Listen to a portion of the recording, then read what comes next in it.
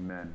The title of, so the way this month is working, it's like a 2-week mini-series, and then I have a friend of mine coming to preach the third week, Will Caesar. Really excited, really excited to have him. And then at the end of the month, we're going to have Loving the Outcome here. And for those who know, Loving the Outcome, like, they're a big deal. No, I'm just kidding. So they're going to be here, and they're going to lead a worship service. And then and if you're interested, around 1 o'clock, they're going to talk to any musicians who are in here or anyone who's interested in being in the music business, anything like that. They're going to talk to students and people alike and just say, hey, here's what it's like. And just kind of share their heart and where they've been and what God has brought them through. So if you're available for that time, that'd be great. But the name of this series is called, it sounds like a drink. It was in James Bond. If you guys have ever been to a bar, it's called Shaken but Stirred. Amen? That should stir you up. It's called Shaken but Stirred. No? Shaken but stirred. There we go. Okay, we got a little bit. All right. So what that means is you're like, well, why would you name a sermon so close to being a drink type? It's because in life, Bible says that in life, as Christians, we will suffer. That's what it says. If you're a Christian, if you claim Christ, if you walk with Christ, it says in this life, you will suffer. Because Christ suffered, we will also go through suffering. If anyone here been through hurts and pains and letdowns and mishaps and all this stuff, and you're like, oh my gosh, why is this happening to me? Why, God, have you allowed this to happen? Why I feel like my world's being shaken. My son or my daughter is going through this. For Genesis, like she was saying, my car broke down. For me, I'm going through, not me. It's like, here are all these health issues, or I'm going through all these things, God, and all these things are shaking my world. Anyone ever had a shaken world before? Yeah? Anyone been through a week where it's been shaken and you're like, my whole world is being shaken. I don't feel like I could find any footing. Anything that I find security in, all the things that I found security in are now shaken. I just lost my job, so the paycheck that I thought I was getting, shaken. I just thought I was in good health, but the doctor said something different. That is now shaken. I thought I was going to be in this great relationship, but it didn't work out, and that is now shaken. And I thought I was going to, have this promotion, but someone else got promoted and I'm doing their job already, and that is now shaken. All of these lives, all these points in my life are shaken. But I want to let you know that just because things are shaking doesn't mean you're going to fall or you're going to fold, because in that shaking, God is trying to stir your faith up. So you will be shaken, but God is like, I've called you to be stirred up. Let your faith be stirred up. And you have to understand that in every moment, in all these different moments in life, and all these different things in life, that we will be shaken, but we will not crumble, because God is like, my hand is protecting you. And I want to stir up your faith, because greater is He that is in me than he that is in the world. That should stir you up a little bit. That should stir you up. So I'm here as a pastor to stir up your faith today. I want to stir you up. And there are people in the Bible who are also shaken, but you have to understand that shakingness, that moving back and forth shouldn't bring you to a place of defeat. It should bring you to a place of power.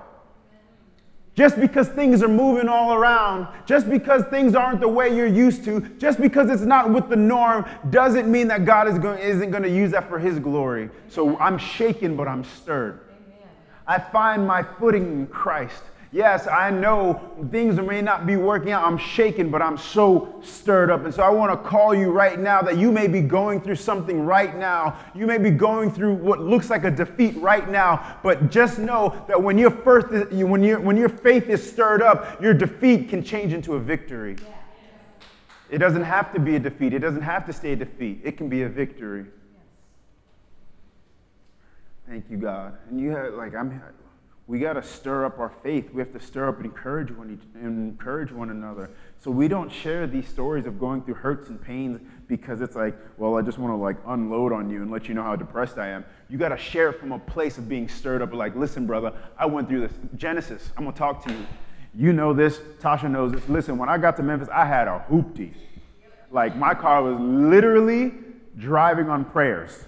Any hill, I was like, God, remove that hill from my car's life because it will not, because I had to, we had to ghetto rig it because you had to cut out the catalytic converters because they were clogged, and I was broke, and it's like, we could throw pipes under there. My car, my whole real car sounded like a Mario Kart, and so listen to me. When I tell you that God is going to work it out, you may be sitting in your car in a prayer, but God is going to move that car and move it in prayer. So you have to understand that just because it costs $1,800 doesn't mean God may give you $1,800. He may work on someone that they're like, you know what, it costs $1,800, but we'll bring it down to something that you can't afford. We'll bring it down to like $500 because that's the kind of God we serve. Just because something's expensive and out of our reach doesn't mean it has to stay expensive and out of our reach, that he can bring the price down to where we can afford it, because that's in the nature of Christ. Someone high up in the heavenlies would leave all of glory and come down to us and be our Savior. Y'all, I'm stirred up right now. I'm so stirred up. If you're not stirred, sit in the back. But if you're stirred up, sit in the front. Come sit up here. Feeling it now. Like, all right, good. We're going to turn to Mark 9:14. Because I want to show you what being stirred up looks like in Scripture. And you might not see it in the beginning, but God will show you what being stirred up means. If you're with me, say amen. Amen. If you're with your neighbor, turn to your neighbor and say, you stirred up? Stirred up. Good. That sounded like some of y'all stirred up. And if your other neighbor wasn't listening, be like, I hope you're stirred up. In Mark 9:14, we meet, it says, what we do is like in Mark 9:14, it says, when they came to the other disciples, they saw a large crowd around them and the teachers of the law arguing with them. So we see the teachers of the law arguing with disciples, arguing with them. And it says, as soon as all the people saw Jesus, they were overwhelmed with wonder and ran to greet him. Oh my gosh, that's so beautiful. It says that as Jesus approached, that they were overwhelmed with wonder and they ran to meet him. Y'all, what would the church body look like if we looked more like Christ? That people would be overwhelmed with wonder when they saw us moving in the community. Ooh, man, that changes lives.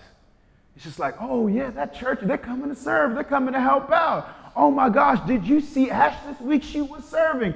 Like they're not overwhelmed with wonder about you. So don't sit there and be like, I'm great. No, they weren't overwhelmed with wonder about you. They were overwhelmed with wonder about Jesus. And so when people see you, and when the closer you get to Christ, the more you look like Christ. To the point when people see you walk in the room, when you're at work, when you're with your friends, as you're studying for a class, when you're in college, that when you walk into a room, they're overwhelmed with wonder. And they're like, man, there's just a different spirit about you, man.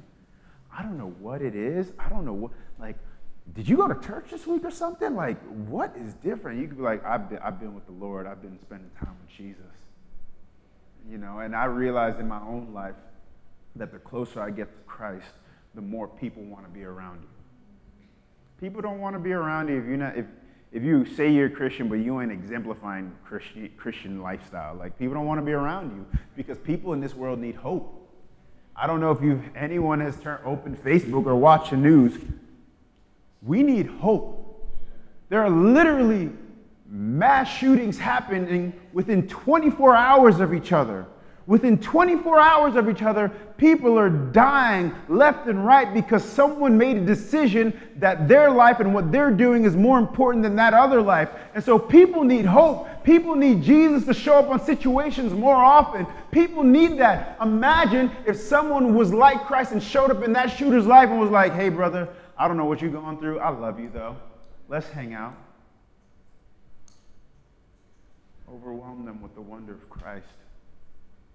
The wonder of Christ changes things. His Spirit changes things. The Holy Spirit changes things.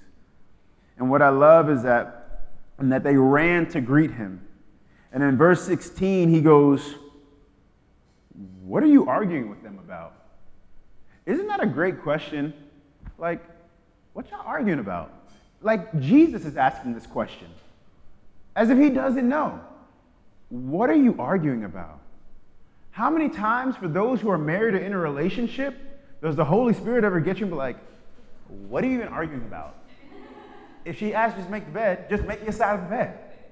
If she asked to wash those 4 dishes, but in your mind it's like 40, because, everything's sometimes dramatized when you're married.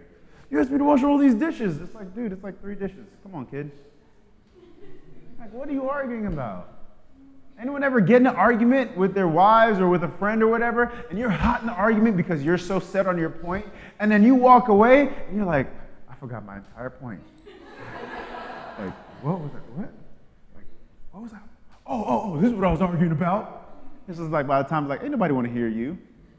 Or when you walk away from the argument, you think of better things you should have said. That's how you know the argument's not that serious. Surprise, newsflash, like, that's how you know you lost. Because I realize whenever, especially like we're sharing the gospel with someone and they want to get worked up in an argument, the more you get in that argumentative defensive state, the less you're losing them. You're losing them. I know when someone gets worked up and they're getting huffing and, yo, you can't. It's just like, brother, I love you. Imagine if that was our mindset for every argument that we were about to get in. Because sometimes the truth is, and all of us, those who are married, and if you have a family member or if you are in a relationship, sometimes the people we argue with and treat the worst are those who are closest to us. Because we know that they're not going to go anywhere, we think. We know that we have that relationship with them. And so before we get into arguments, I think we should just look at that question that Jesus asks us, like, what are we arguing about? And you're like, what? Even today, what are we arguing about? Like, if you look at people who are arguing in their political parties, it's just like, some of the stuff, you don't even know what you're arguing about. Like, you don't. Well, he doesn't agree with me, so that's something to argue about? Because when Jesus comes back, none of that stuff matters. Jesus is not coming back to argue with any of y'all, okay? He's like, I'm coming back to take over, so it's either like my word or no words. This is the word that gives life. This is the word that's going to matter. If I live my life according to this scripture, if I govern my life and I shape my thoughts around this word, this is what he's going to ask me about. Because it says at the last day when we stand before Jesus, he's going to say, well done, my good and faithful servant. There's no question as to be like, are you a Republican or a Democrat? Or did you believe in this or that? He's not asking questions. He's going to make a statement. And then he'll ask the question. Did you know my son? Well, did you know my son? And that's a yes or no. There's no beating around the bush. There's no, but, did you know my son? And that's what I believe. I believe when we get to heaven, for those Christians who you've walked faithfully, listen, ain't no one going to be running across the finish line, right? No one's going to be walking into heaven like, hey, all of us are going to be limping and dragging ourselves into heaven like a zombie apocalypse, like, Lord, thank you. I didn't think I was going to make it. And God might be like, I didn't think you was going to make it either, but you're here, you know what I mean? You made it. And so you got to understand, none of us ain't running across this finish line. We're all going to get before God and just crawling and just saying, God, I didn't think I was going to make it, but I just held on for as long as I could. And for those, he'll look down and say, well done, my good and faithful servant. And for those who walk upright into heaven and be like, I'm a shoo-in, he's going to say, did you know my son? Oh, well, I talked about your son. Yeah, I know your words were close, but your heart was far from me. Did you know my son? It's different. It's different. That's why, like, when God put that on my heart, he asked me that question, like, what are you arguing with them about? It says, a man in the crowd answered, verse 17, Teacher, I brought you my son who is possessed by a spirit that has robbed him of speech. Whenever it seizes him, it throws him to the ground. He foams at the mouth, gnashes his teeth, and becomes rigid. I asked your disciples to drive out the spirit, but they could not. And Jesus says, you unbelieving generation, Jesus replied. How long shall I stay with you? How long should I put up with you? Bring the boy to me. So as you can see, we see a father coming out of the crowd, right? Feeling shaky. He's shaking at that moment because if you have kids, you're like, I know what that's like. I have 2 kids. To have my daughter who had seizures a couple weeks ago, I know what that's like. Not saying she's possessed by a demon, but she's had seizures, right? And so as a father, I know that he ran and he pushed through the crowd and he was shaking. He's like, God, he needs to be healing because he's been dealing with this for so long. And some of you guys in this room, you don't have kids. And so I want to let you see, in that situation, it's not about having kids. See, the enemy wants to attack what's coming out of you, though. See, the enemy wants to attack the future. He wants to attack the next generation. And so understand, just because you don't have children doesn't mean you're not under attack as a Christian. As a Christian, whatever God's put in you and you now begin to produce, that's what the enemy is going to attack. For him, it was his son because the enemy didn't touch him, and so he touched something very close to him. You may be sitting in this room and you got to understand that the biggest attack against all the gates of hell is you walking in your purpose and what you're going to leave for future generations. And so the enemy will attack that. But I don't know why my car is not working. I don't know why I lost my job. I don't know why I'm not in this relationship. I don't know why they don't want to be friends with me. I don't know. And guess what? You may never, ever know. But you know this, that the enemy has all of hell against you when you walk upright in Christ. But you are not defeated. You will not be overcome. It says that we overcome by the blood of the Lamb and the word of our testimonies. And so in those moments where you feel like, I don't know what's going on, I feel like this is seizing up in my life, this is shaking up in my life, you can stand and say, God, great is thy faithfulness. Great is thy faithfulness. Morning by morning, new mercies I see. Some of y'all don't know that hymn. Like, look it up, because that hymn has brought me through tough times, where I was laying in my bed, just like tears just running down my face because I felt so broken, and the Holy Spirit would just be like, sing it. And you're like, why do I have to sing it? Because when you declare it out in the physical, it does something in the spiritual, okay? You're not only telling yourself that God is faithful, you're telling God in the spiritual, you are faithful, and I trust you. Even when my mind doesn't trust you, even when my physical, what my eyes see can't trust you, I'm going to trust you. So great is your faithfulness. And I know you're going to come through. Even when I'm broken, I know you're going to come through. And so this man, this father who is shaken, and he's saying, hey, he goes into this state. He comes into this state where he's gnashing his teeth and he's broken. And like, God, I'm shaken right now. I don't know what to do. Can you please, if you can heal it, God, if you can heal this situation, if you can heal my marriage, if you can heal this relationship, if you can heal my income, heal it. Like, this has been going on for so long, and with his child, see, it wasn't just a moment. He was saying this has been happening his entire life.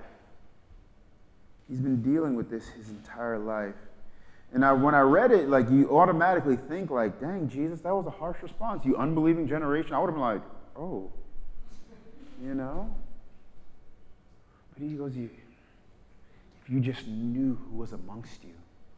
Because, listen, you don't have to raise your hand. Like, everyone struggles with depression in a different way. I don't need anyone. I've been there. My wife knows I've been there. And I feel like those are the times where it's just like, Jesus, like, if you would just believe. And I understand, guys, with depression, sometimes it's your hormones in your brain just can't see the light. And those are times in me where I couldn't see the light, and God was just like, listen, trust me. But God, my brain is telling me, he's like, I know what your brain is telling you, but what is your heart saying? What is the Holy Spirit saying? But God, I don't even feel like I can get out of bed today. Just put your foot on the ground. Trust me. I know it's hard. God knows it's hard. He's been where you've been. He's not a God that can't sympathize with your weaknesses. That's why he left heaven. He left all of heaven. He left all of glory so that he can come and walk amongst us and sympathize with our agonies and our pain. He's not a God who's a stranger to pain. He's a God that knows pain. So when we walk through these deserts of life, when we walk through these broken moments, he goes, I know where you are, and I've never left you, and I've never forsaken you. I will never forsake you. And in those times where you think you're by yourself, you're not alone because I'm carrying you. I'm carrying you. And so he looks, he's talking to this dad. He says, you unbelieving generation, how long should I stay with you? How long should I put up with you? Bring the boy to me. So they brought him. When the spirit saw Jesus, he immediately threw the boy into a convulsion. He fell to the ground and rolled around, foaming at the mouth. Jesus asked the boy's father, how long has he been like this from childhood? In that moment, you got to understand when darkness is confronted with light and begins to act up. Right? When darkness is confronted by light, it begins to act out. And you're saying, Pastor, how does this apply to my life? I'm not possessed by demons, so what are you talking about? When Jesus confronts the sin in your life that you've been trying to hide, you begin to act out. But I only do this because of this. I only look at this because of this. I only act that way because of, and we begin to put up all these fronts, right, and get real defensive. Anyone have really good friends in their life that will confront them and say, hey man, when you do this, like, it just turns people off. Like, you just get in this way. Like, if, you know, for me, for a while ago, it would be like my eating. It's just like, bro, you eating a lot. You know? I used to be 325 family. 325. I was a big boy. My joints were like screaming. Like, please, no more. And so when family members would be like, hey man, like, you got to change your lifestyle, your diet. Man, what do you mean? Like, this is all I could do. And when darkness is confronted by light, it's just something that acts up. Anyone ever feel like when they get confronted, they get confronted, we get so defensive? That's a natural human response. Like when someone confronts us, we get very defensive about it because we don't want to expose what they see already. It's like we're scared for them to see it anymore. It's like, no, like me trying to hide this, like, no, don't look, no, don't see it, you know, but it's already bigger than us.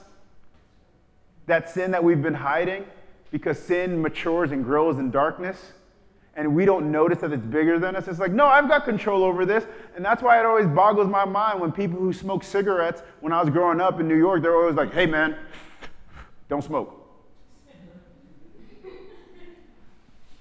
Okay, you know, because it became an addiction. It became bigger than them. Sure, they can say it with their mouth, but they couldn't follow through with their actions. That's why Jesus says, how long has it been? How long has a child been like this? And in our lives, I think we need to reflect and ask ourselves the same question. When someone confronts us, it's like, man, how long have I been like that? Because some of us don't notice that certain events will trigger us to change a behavior, change a characteristic, change an action. We've gone through hurts and pains, and so now we react from this place of defensiveness instead of love and openness because we've been hurt in one way so many times. And so like whenever someone confronts us, we can say, well, how long have I been like that?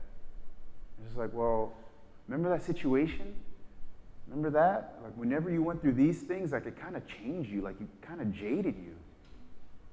And that's when we need to reflect and be like, oh God, help me and heal me from this broken part. Like I never knew I can turn out like this. I never knew that I was like this. Yes, I'm not saying you guys are demon possessed, or anyone listening on the podcast in the future, I'm not saying you're demon possessed, but sometimes behaviors and traits creep in because of hurts and because of life, and we don't see where the change happens.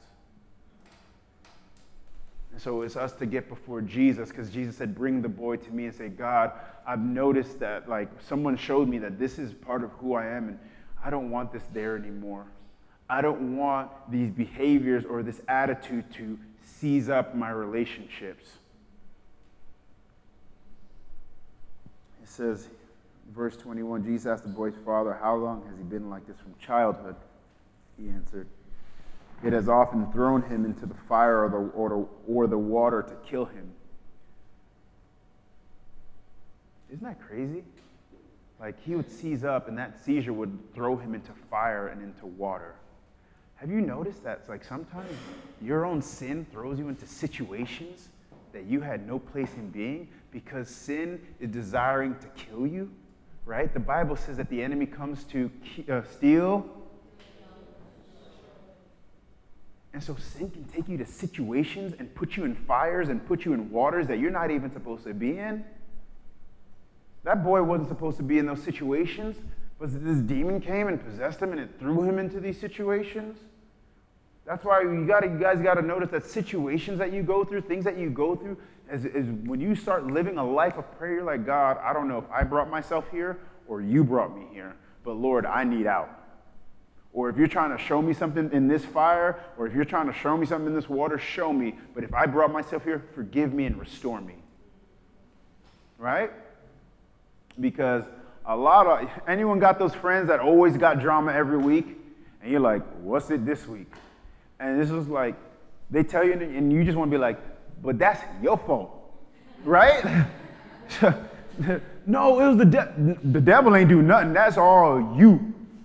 Sometimes we blame the devil for things. The devil's like, I wasn't even working on you this week. I was just letting you destroy yourself, okay? The devil's working on someone else. He's like, that was the devil. No, sometimes it's bad behaviors and bad attitudes, bad decisions. And so what I love right here, it says, the Father says, but if you can do anything, take pity on us and help us. He's talking to the creator of the world. If you can do anything, take pity on us. And what does Jesus say? If you can? If I can? And I heard like someone say like, oh, Jesus was being arrogant. I was like, no. Don't you go there. I almost slapped him in the mouth. I'm like, first of all, if he can, he is the one who formed the earth and the stars and the galaxies and formed every neuron in your brain and formed everything in your body. What he was asking, if I can, do you know who you're talking to? Because some of us pray like that sometimes. Hey, God, if you can, like, could you help me out? And I feel like God just sits there. He's like, if I can, I formed you when you were in your mother's womb. I knew your name before your parents even spoke it into the earth. I knew how many hairs were on your head before you even showed up at the hospital. If I can. God, if you can heal me of this, if I can. What do you mean, if I can? I can. What if our prayers begin to change? Not if you can, because the whole sentence of if you can is contingent. There's a contingency. Oh, God, if you got time. If you're not doing anything else. No. What if our prayers change to, God, I know you can. I know you can, God. I know you can heal me. I know you can restore me. I know you can set my feet on solid ground. Not if you can. I know. If creates this space of letdown, right? That's why there's a lot of bitter Christians, because they pray these if prayers. If you can. So it creates a space where if he doesn't do it, it's just like, well, it's almost like I knew you weren't going to do it. You know, you're too busy holding the world on its axis, you know. And so if creates a space of things. But when we hop into this place of God, I know you can. Now it's a spirit of expectation. God, I know you can.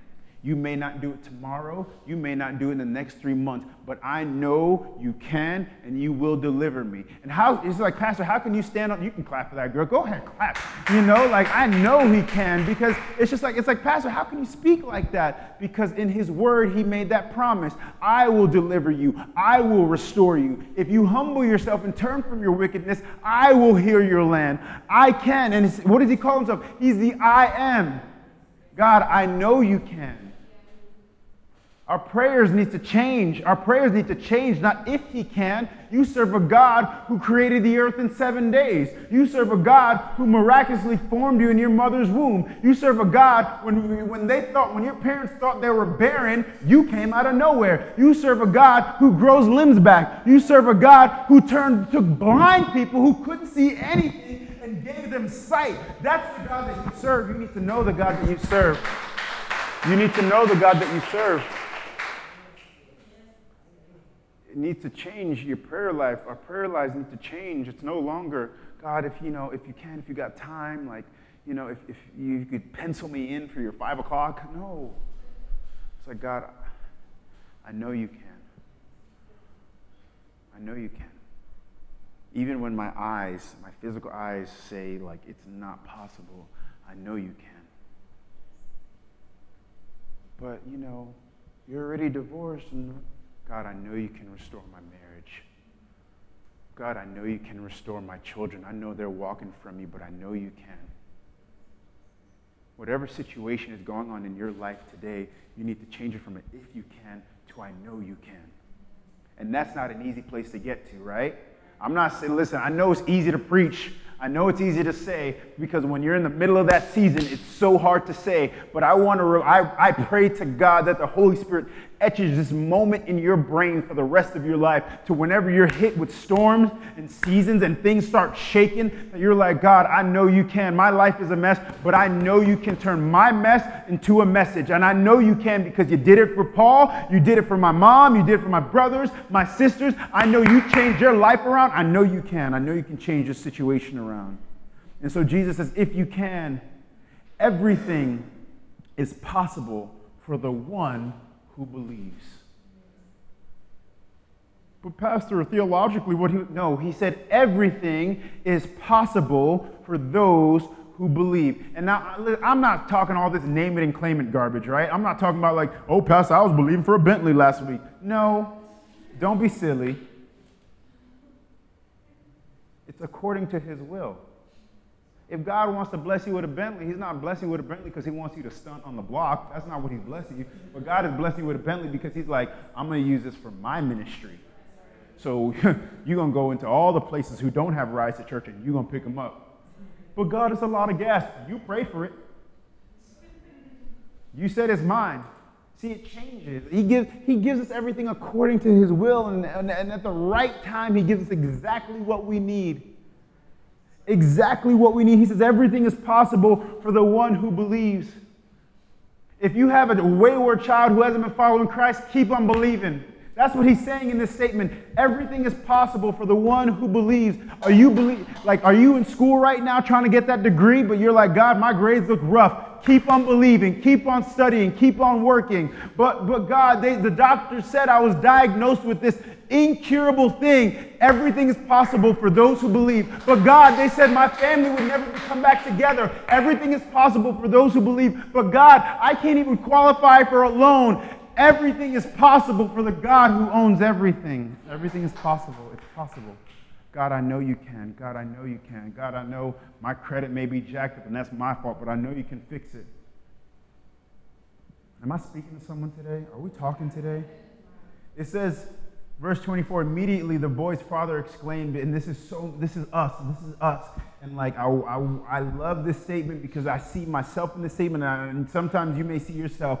Immediately, it says, so Jesus says everything is possible for the one who believes, and it says immediately the boy's father exclaimed, I do believe, help me overcome my unbelief. How many of us have been there? God, I believe you. I've read this word. I've prayed these prayers. But sometimes this unbelief in my heart is keeping me. So God, I believe, but help me overcome my unbelief. And it says, see, the key isn't the depth of our faith, but it's the direction of our faith. That's the key. It's not the depth of our faith, but it's our direction. It's never about how deep our faith is, but it's direction on who we give our faith to. See, it's not the potency of your faith, because a lot of churches want to have this potency of faith. Like, oh yeah, name it and claim it. It's not the potency of the faith, but the person the faith is in.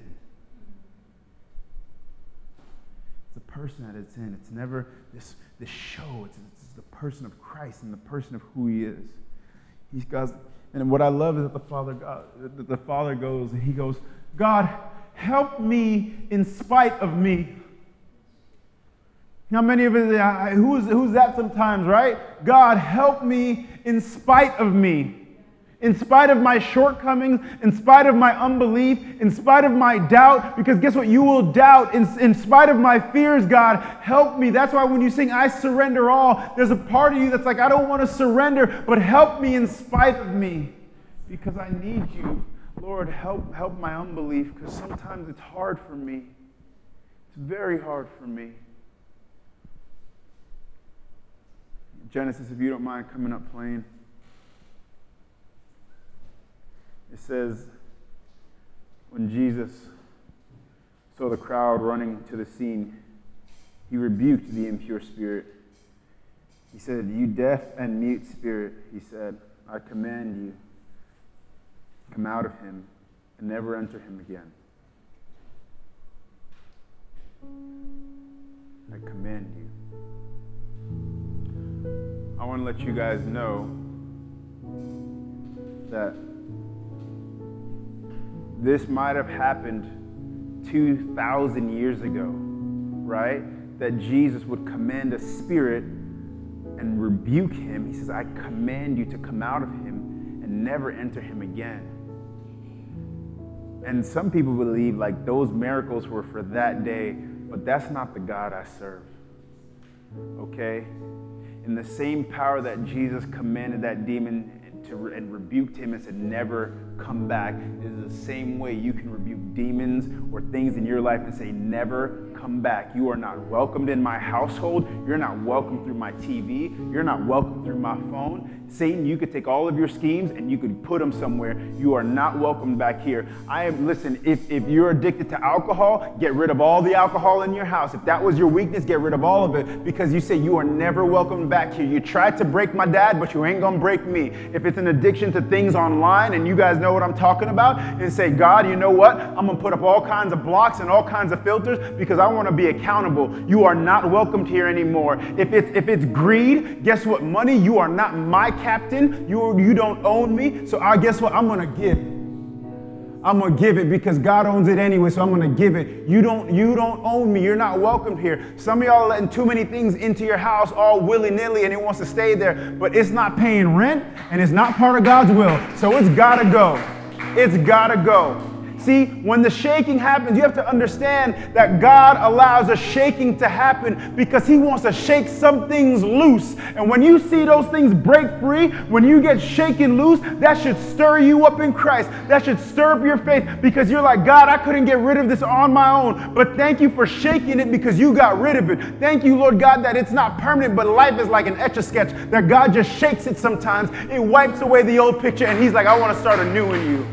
Just shake it. Allow the shaking to happen. Don't fight the shaking. Don't fight it. And when God's trying to shake stuff off, don't fight it. Allow it to stir your faith. It said the spirit shrieked, convulsed in him violently, and it came out. The boy looked so much like a corpse that many said he's dead. Oh man, that's so funny. It says, but Jesus took him by the hand and lifted him to his feet, and he stood up.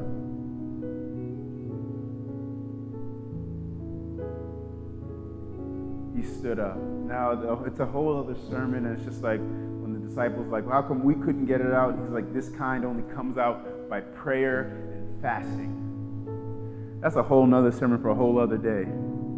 But I want to highlight this before we leave. It says that the spirit shook him and left him, and it left him laying there like he died. Like people are like, all right, the spirit came out, but that boy looked dead. Like dead. It shook him. It shook him. He convulsed, and he fell to the ground. You have to understand that if God is going to make any changes in your life, he will have to shake it out of you so that, what does the Bible say? I must die so that he can live. So God will allow it to shake it out of you. He'll allow it to convulse and shake until it gets out of you. But what does it say? It says that Jesus took him by the hand and brought him back to life. What does that mean for us believers? It means that just because life is shaking you and God is allowing a shaking to happen, that things are leaving in your life, and when you're laying on the floor and you feel dead and you feel that you're at the end of yourself and you feel like you're at the end of your rope, Jesus is standing right there. He's ready to pull you up back to life. What a good God. What a good God. What a faithful God. What a faithful God. That when everyone saw that boy and they said, he looks dead. Because people in your circles, people in your world will see the shaking happening, and they will think that you are defeated. They will think you're down and out. And at the end of that, Jesus is standing there at his house, and he will bring you and restore you back to life, to the point where people will begin to wonder and awe. Not because of what you did, but because Christ brought his hand down and brought us back to life. Everyone receive that today?